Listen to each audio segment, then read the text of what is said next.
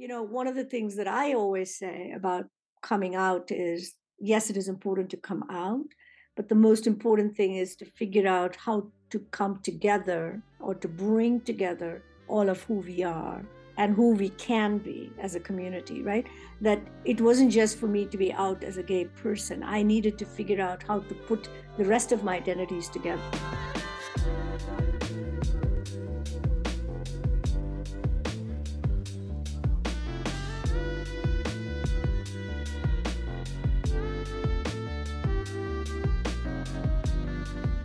Welcome, everyone, to this week's Warrior Queen podcast. And we have a wonderful, exciting guest. And of course, many of you may have heard her before. I'd like to introduce you to Sivagami Subbaraman.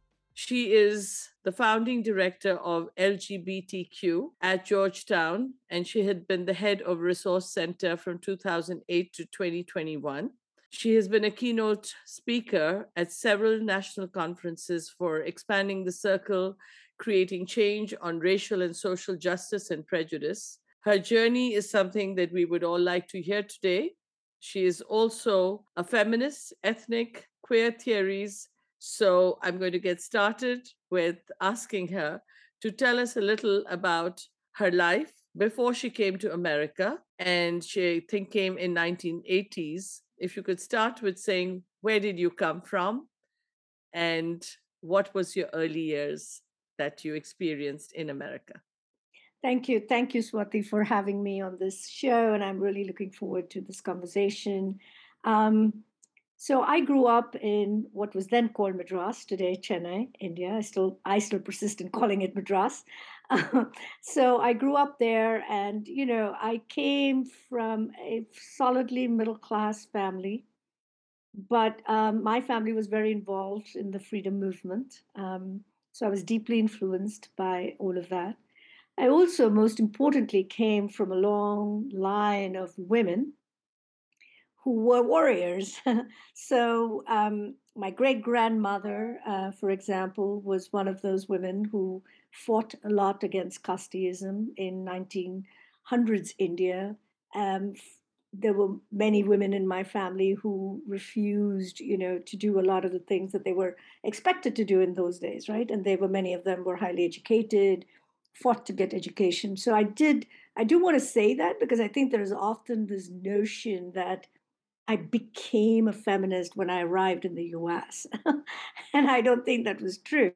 I agree with you. I have to first start with saying, not all, but a large part of Tamilian women from the South have a matriarchal lineage rather Right, than a patriarchal. So right, I am not surprised, but I'm happy you're sharing that. right, And I'm very proud of that part of our Indian heritage. right. So I always like to say, I arrived a feminist. I was also deeply shaped, by a couple of important things, right? Like when I was a teenager, DMK came to power. And so it put a lot of my own privilege as an upper caste Hindu into context, particularly because of those politics. So I was always very deeply embedded in the politics of the time, in trying to understand privilege and trying to understand religion and caste and all of those things, right? Like those were a very much a part of who I was. Um, the reason I applied to come to the US was both personal and on a whim, actually. At a very young age, I did get married and I got divorced. And in those days, this was 1976, 78, divorce laws were very tough for women in India. You could not get divorced in India except on two grounds: either of your partner had to be insane, or you had to show that the marriage had not been consummated. Consummated. So you did not actually have mutual, you didn't have divorce on mutual grounds. And so it was very hard for me because, I got divorced. It was a very abusive marriage. And it was not something that one talked about, and it was never accepted, that existed. And even if it did, it was expected that I would stay in it. But more importantly, I think the piece that really has shaped my life is that I'm a survivor of child sexual abuse. And that is really the first coming out in my life because it happened within the family. It was my grandfather. It was very hard because my grandfather was a very powerful man in those days. Was commissioner of police and those kinds of things. And And that is a different level of power in India correct, compared to anywhere else. correct. And he was under the British Raj, right? Like Oh, wow. he was commissioner under the British. So very powerful family in that sense. Very there was all of the status and all of the cultural and social capital. And being I a have Tamilian Brahmin, I'm Yeah, sure. correct. And I didn't, of course, come out at that time publicly at that time, but I did speak out against him for a lot of reasons. And so basically, after the divorce happened, my mother passed away pretty around that. So I was quite young, 22. So all of that made me feel like I had to leave. I had to leave India because my father, who was a very progressive feminist man for his time, he said, "Look, I don't think you can ever breathe here. And if you want to breathe, you're going to have to get out." And that's where the whimsy came in because I should have gone to England. I did get admission to go to Oxford. And I was like, oh, I'm not going to go to my colonizers. Oh, gosh. You sound like many of us from that generation. Right. And so I came to the US, not realizing that the US was going to be equally a colonizing world for me. I came here, and I always say that the US, the race context in the US, and its failure to understand who we are, sort of recolonized me in a very different way. And so my own journey in the academic world here has been one of that sort of colonizing by the US. Wow. Very powerful. And it really resonates with me as I'm from India, came here in 1982. Correct. And many of us had the same trajectory, coming from parents and grandparents who were all professionals and highly educated. And we were better at reading Shakespeare and Keats than probably the Brits, Correct. and grew up with, having read The Yep. Diary of Anne Frank and Pride and Prejudice and Dostoevsky. Right. So we came out. I can really identify, and whatever it is, you were at the top of the society there, as far as Correct. education, as well as far as, I don't mean monetary wealth, but a lifestyle of wealth with the Correct. access to the Correct. best of the very best. Right. Wanted you to tell me a little about what you felt when you first came here. How was it so different from what you had imagined? And how did you feel when you had to reprove yourself in a country that at that time did not understand, and maybe even now sometimes many don't, where I'm sure you were met with people saying, India, snake charmers, elephants? Absolutely. And how do you speak such good English? Correct. The three standard questions. Yep. So give me a little bit about that, especially from someone as dynamic as you. I could think you'd go under the sheets and scream loudly, but Yeah. Well, I didn't. I think I screamed outside of the sheets actually. So I came here to go to grad school at the University of Illinois in Champaign-Urbana, and I was an English major, so I did come to do a PhD in English. And yes, the first question was, so how do you speak such good English, for an Indian? And I was, of course, cheeky, and I was like, well, for an American, you all speak good English because we were all brought up to think the British English was the best, right? exactly. Um, so it was hard. It was very hard. I was the only person of color in the department for a very long time. There was absolutely little understanding of where I came from, let alone where I was trying to go. But it was the Midwest, and the Midwest is a very special sort Mhm. of place in the US. And in some ways, I feel I'm glad I went to the Midwest, even though it was very hard, because the people around were genuine in their ignorance. Let me put it that way. So they didn't really know. And so they asked a lot of these crazy questions, right? But they also asked from a place of care. And a place of wanting to know and of curiosity. So I felt that it was okay for me to talk about where I'm coming from and why I came to the US and what I was in search of, What I was not prepared for, essentially, though, was white academic US institutions. I mean, and the politics of that. Um, so I actually specialized in African American literature. That was my area. Mhm. It spoke to me. That literature spoke to me very powerfully in its grief, in its sorrow, and in its triumph. And I think I drew a lot of parallels for it, both in my personal life, but also from this sense of being a colonial country.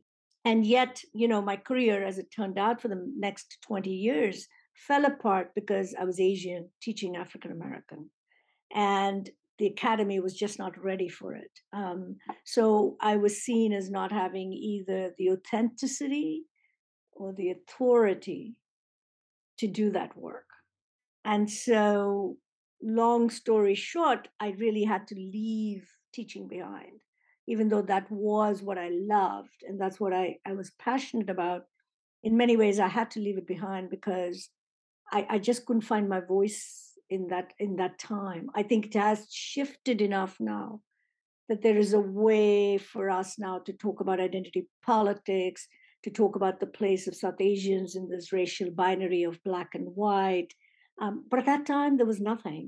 There wasn't even black, right? There was just white, and the canonical literature was very much in place. And I was this little brown thing, teaching African American literature. Everyone thinks, you come to the US and you have this very successful career. I wouldn't say mine was, because I really had to leave it behind. And I didn't have enough mentors, and I didn't have enough of my own political savvy at that time to know how to negotiate those racial politics, especially within the higher education context. So I really like that comment which you said, because I just spoke on it at UNLV just last week, the voice, the female voice, or the LGBTQ voice. And I told everyone, till you have self advocacy, you have nothing, because, Right, like you, all of us came in our early 20s and did not have the political savvy or the mentorship or the voice. right, And we didn't really fit into anything because right. we were too educated Yeah, to be really speaking about how we are, marginalized. We were too successful, but we were told, keep our head down and work, don't be aggressive. That was all part of cultural Asian heritage. And as you were studying, what I see that you laid out the first national model of its kind, where you implemented the intersectional LGBTQ system. And it was the first of its kind in this country. in a How, Catholic institution. Yeah. right, right. So how did you, go from English major to African studies to LGBTQ? I think, of course, there's a connection, but I'd love you to tell us about it, because it's very interesting to just hear about a brown woman's journey, and that too in the Midwest. So it was life, and a constant process of reinvention of who I was, right, and who I wanted to be. So I did get remarried. So I married a man, and he was a Bengali. And, in those days, and that's when I first heard about Urvashi Vaid and others, right? LGBT issues was very underground, even in the US. It was not a very public thing. I often wondered about my own sexuality at that time, but I had no words for it, right? So I always tell the story about how I attended the first National Women's Studies Association conference in Spelman College in 1980s. And they said, oh, there is a lesbian caucus. And I was curious. So I thought I'd go to that. And I went there, and it was all white women, and they were all, had really short hair, and they were wearing blue jeans, and, they had unshaved arms, and they were wearing Birkenstocks. And I ran because in that space, because at that time, in order to be a card carrying lesbian, you had to dress a certain way, talk a certain way, walk a certain way. And I was none of that, right? And I often, so I left that. I think being a survivor, I often was told, well, when you meet the first kind man, you'll be okay. And I did. So I met a wonderful loving, kind person, and I loved him. And we were married for 20 plus years. So it was not a short marriage at all by any means. Bravo. It was a long, happy, very equal marriage. We talked, we were really good friends. We still remain good friends after the divorce. So life moved on. And then I was always politically active. I wanted to stay engaged in community. So when I moved to the DC area after I lost my job at here because I was Asian teaching Black, I was trying to figure out what I wanted to do. I started to do a lot of community organizing, particularly around child sexual abuse, because no one was talking about it, around domestic violence issues. And over a period of time, my own struggles with sexual orientation became deeper and deeper, right? Like it became clear to me who I was. And I began to do more work around that. And so, the inevitable happened and we did get divorced. But then, as life would have it, Georgetown announced the formation of the first LGBT center in a Catholic institution. And I was working up at the University of Maryland at the time. And I wasn't really going to apply, but, someone invited me to apply and said, look, and I said, an LGBT center in a Catholic institution? I said, you must be kidding. Who's going to go apply for it? Only fools would. And then I just decided, oh, what the hell? I went to Catholic schools all my life in India. So for like a lot of us, I went to Catholic schools and a Catholic college. So I'd had 23 years of Catholic education. That's what I knew best, right? So I applied, I interviewed, I got the job. Wonderful. Well, I'm not surprised because, your background, I can relate to it. I mean, if I hadn't spoken to you, I would immediately say, yes, a Catholic background where you're so broad minded that all of us have had convent school education.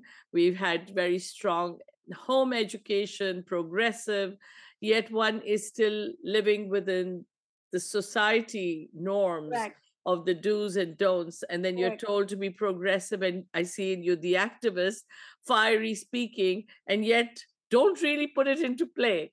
right. Be that, write your books, but don't really act on it. So it's very commendable, but it's also been very helpful, I'm sure, to generations to have been able to have a safe space which you created at Georgetown.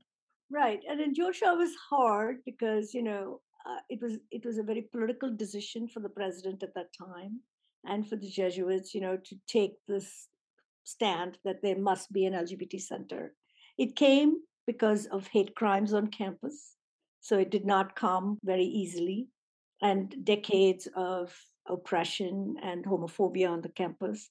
So I think it was a very difficult time in Georgetown, and then so I came in and tried to create both community, but tried to educate people around who we are. And I think, one of the things that I always say about coming out is yes, it is important to come out, but the most important thing is to figure out how to come together or to bring together all of who we are and who we can be as a community, right? That it wasn't just for me to be out as a gay person. I needed to figure out how to put the rest of my identities together. The fact that I was Tamilian, the fact that I was Hindu, the fact that I was all of these things in the context of being gay, wearing Indian clothes, which is what I wear most of the time, and to model that gay people are not just one kind, that we are everywhere. But in India itself, it has not been easy, to come out to my in-laws or to come out to my family. Um, it wasn't easy because I had gone by then public about my grandfather. So I had lost large parts of my family. We didn't have the language, and we still don't, I think, among Desis. We're still very reluctant to talk about abuse. We're still very reluctant to talk about LGBT issues, although it's a lot better now than it was. I agree. I agree. In fact, LGBTQ, just before this, I was telling my editor that I said, do you know, lesbian and gay in India used to be called fairy. I Correct, said bisexual or transgender was not even called hijra, which is a term, but it was right, hij. right, I said So all these are very derogatory terms. Right. I said if you were bisexual, they used to use the word ACDC. Correct. And I said, can you imagine? I don't think it was just being mean. There was no education of being accepting, and people couldn't come out of the closet. In fact, in 1980, I had 82, I had Urvashi Ved on my talk show, Right. and Right. as I mentioned, and I had it was Spotlight on Culture that I did, because as a classical dancer, I did theater, music, dance, Right. and I said, how is it that we don't have the ability to come out and talk about it even today? So I see that you have used theater as well. And I wanted to ask you how you implemented that, because, of course, art is so beautiful. And how did you use theater with the coming out? I think it's incredibly brave that you even talked about your grandfather, because I know what that means in India, that you're not allowed to talk about family outside. And how did you even? Yeah. It was not, I mean, I've lost a lot of the family, right, who have never understood or supported. So it has been about finding, home elsewhere. I mean, I always say, that the problem for us as Desis is we're so hung up on this notion of family, and we never ever question that might be not a sacred or safe space for many of us, and it isn't. But even in today's world, right, we still sort of keep uplifting this idea of the family is the sacred space. All said and done, family will do this or that. And I think that has been the most painful legacy for a lot of us, because whatever the form of, whether it's domestic violence, whether it's abuse, whether it's not being able to be who you are in your sexuality, it doesn't matter. I don't think even in today's India, we're willing to talk about family for what it can really be for a lot of people. Thank you all for being here with us today on the Warrior Queen podcast, listening to Sivagami Subbaraman. This is the part 1. Please return back to us in 2 weeks to hear her part 2. Take care.